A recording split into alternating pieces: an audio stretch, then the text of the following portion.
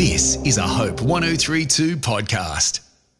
Good morning. Welcome to Morning Devotions. This is Chris Witts.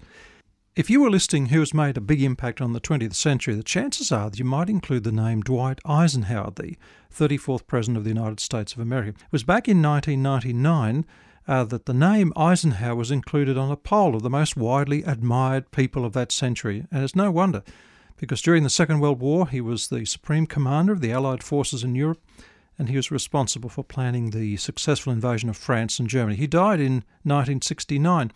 Now, he was a remarkable man, a courageous man, but he had a very ordinary childhood with a couple of personal obstacles he had to overcome, and there's one I want to tell you about this morning. As a boy, he had a fierce temper. He was likely to explode at the tiniest provocation. Once when he was 10, Eisenhower's parents gave permission to his two older brothers to go trick-or-treating in their town. This was the American, or is the American, childhood tradition at Halloween that you might be aware of. And Dwight was told, "You're too young for that adventure." This is what he said in his book called At Ease, Stories I Tell to Friends. He said, "I pleaded and argued with my parents, and finally my two brothers went off." He said, "I don't have any memory of what happened. I was completely beside myself. Suddenly," he said, "my father grabbed my shoulders to shock me back into consciousness. And what I'd been doing was standing by an old apple tree trunk and pounding it with my fists that bled, and I was very resentful and in a rage. And my father sent me off to bed, but an hour later," he said, his mother came into the room and he was still sobbing into his pillow. He said, "Mum sat at the rocking chair by the bed for a long time. Then she began to talk about my temper and how to control it. And eventually she drew on the Bible." And she paraphrased the Bible. He said, "He that conquereth his own soul is greater than he that taketh a city. And my mother said, hatred is a futile sort of thing. The only person injured by our anger," she said, "is ourselves."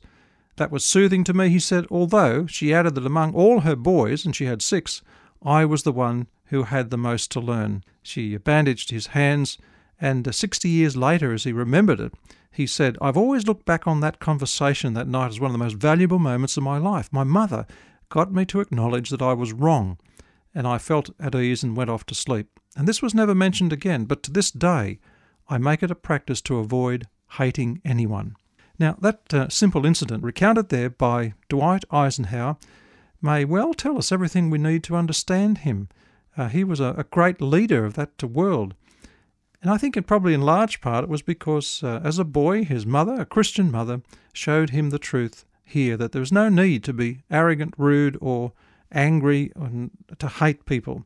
And he had taken that on board and learned not to hate other people. Now, hatred, I guess, is a fairly ugly thing. The dictionary says it's to feel hostility or animosity towards someone, to detest someone. It was Martin Luther King who said, hate actually paralyzes life, whereas love releases it. Hatred confuses life, love harmonizes it. Well, if you say you hate someone, well, I guess it's something that we need to do, to think that it contradicts the fact that God loves all people. Now, it was Jesus who said, "Love your enemies and do good to those who hurt you. If you love only those who love you in return, what good is that?" he said. And then in 1 John 2, verse 9 to 11, it says, "If we claim to be in the light and hate someone, we're still in the dark. But if we love others, we're in the light and we don't cause problems for them. But if we hate others, we are living and walking in the dark." An excellent book to read sometime is Archbishop Desmond Tutu's book called No Future Without Forgiveness.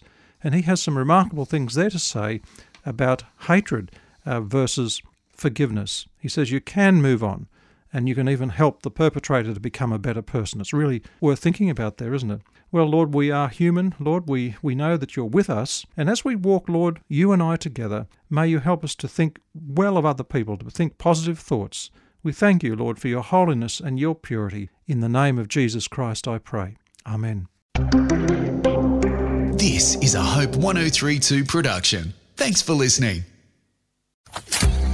The God of the Bible is a talking God.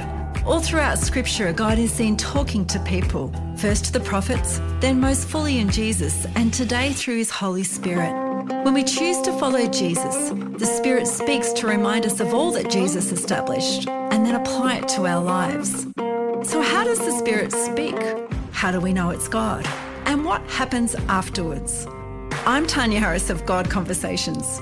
Join me as I explore what the Spirit is saying to us today. Everyday God Conversations will encourage you each week to learn from the God conversations of Scripture, the ultimate God conversation in Jesus, and how to hear the Holy Spirit for yourself.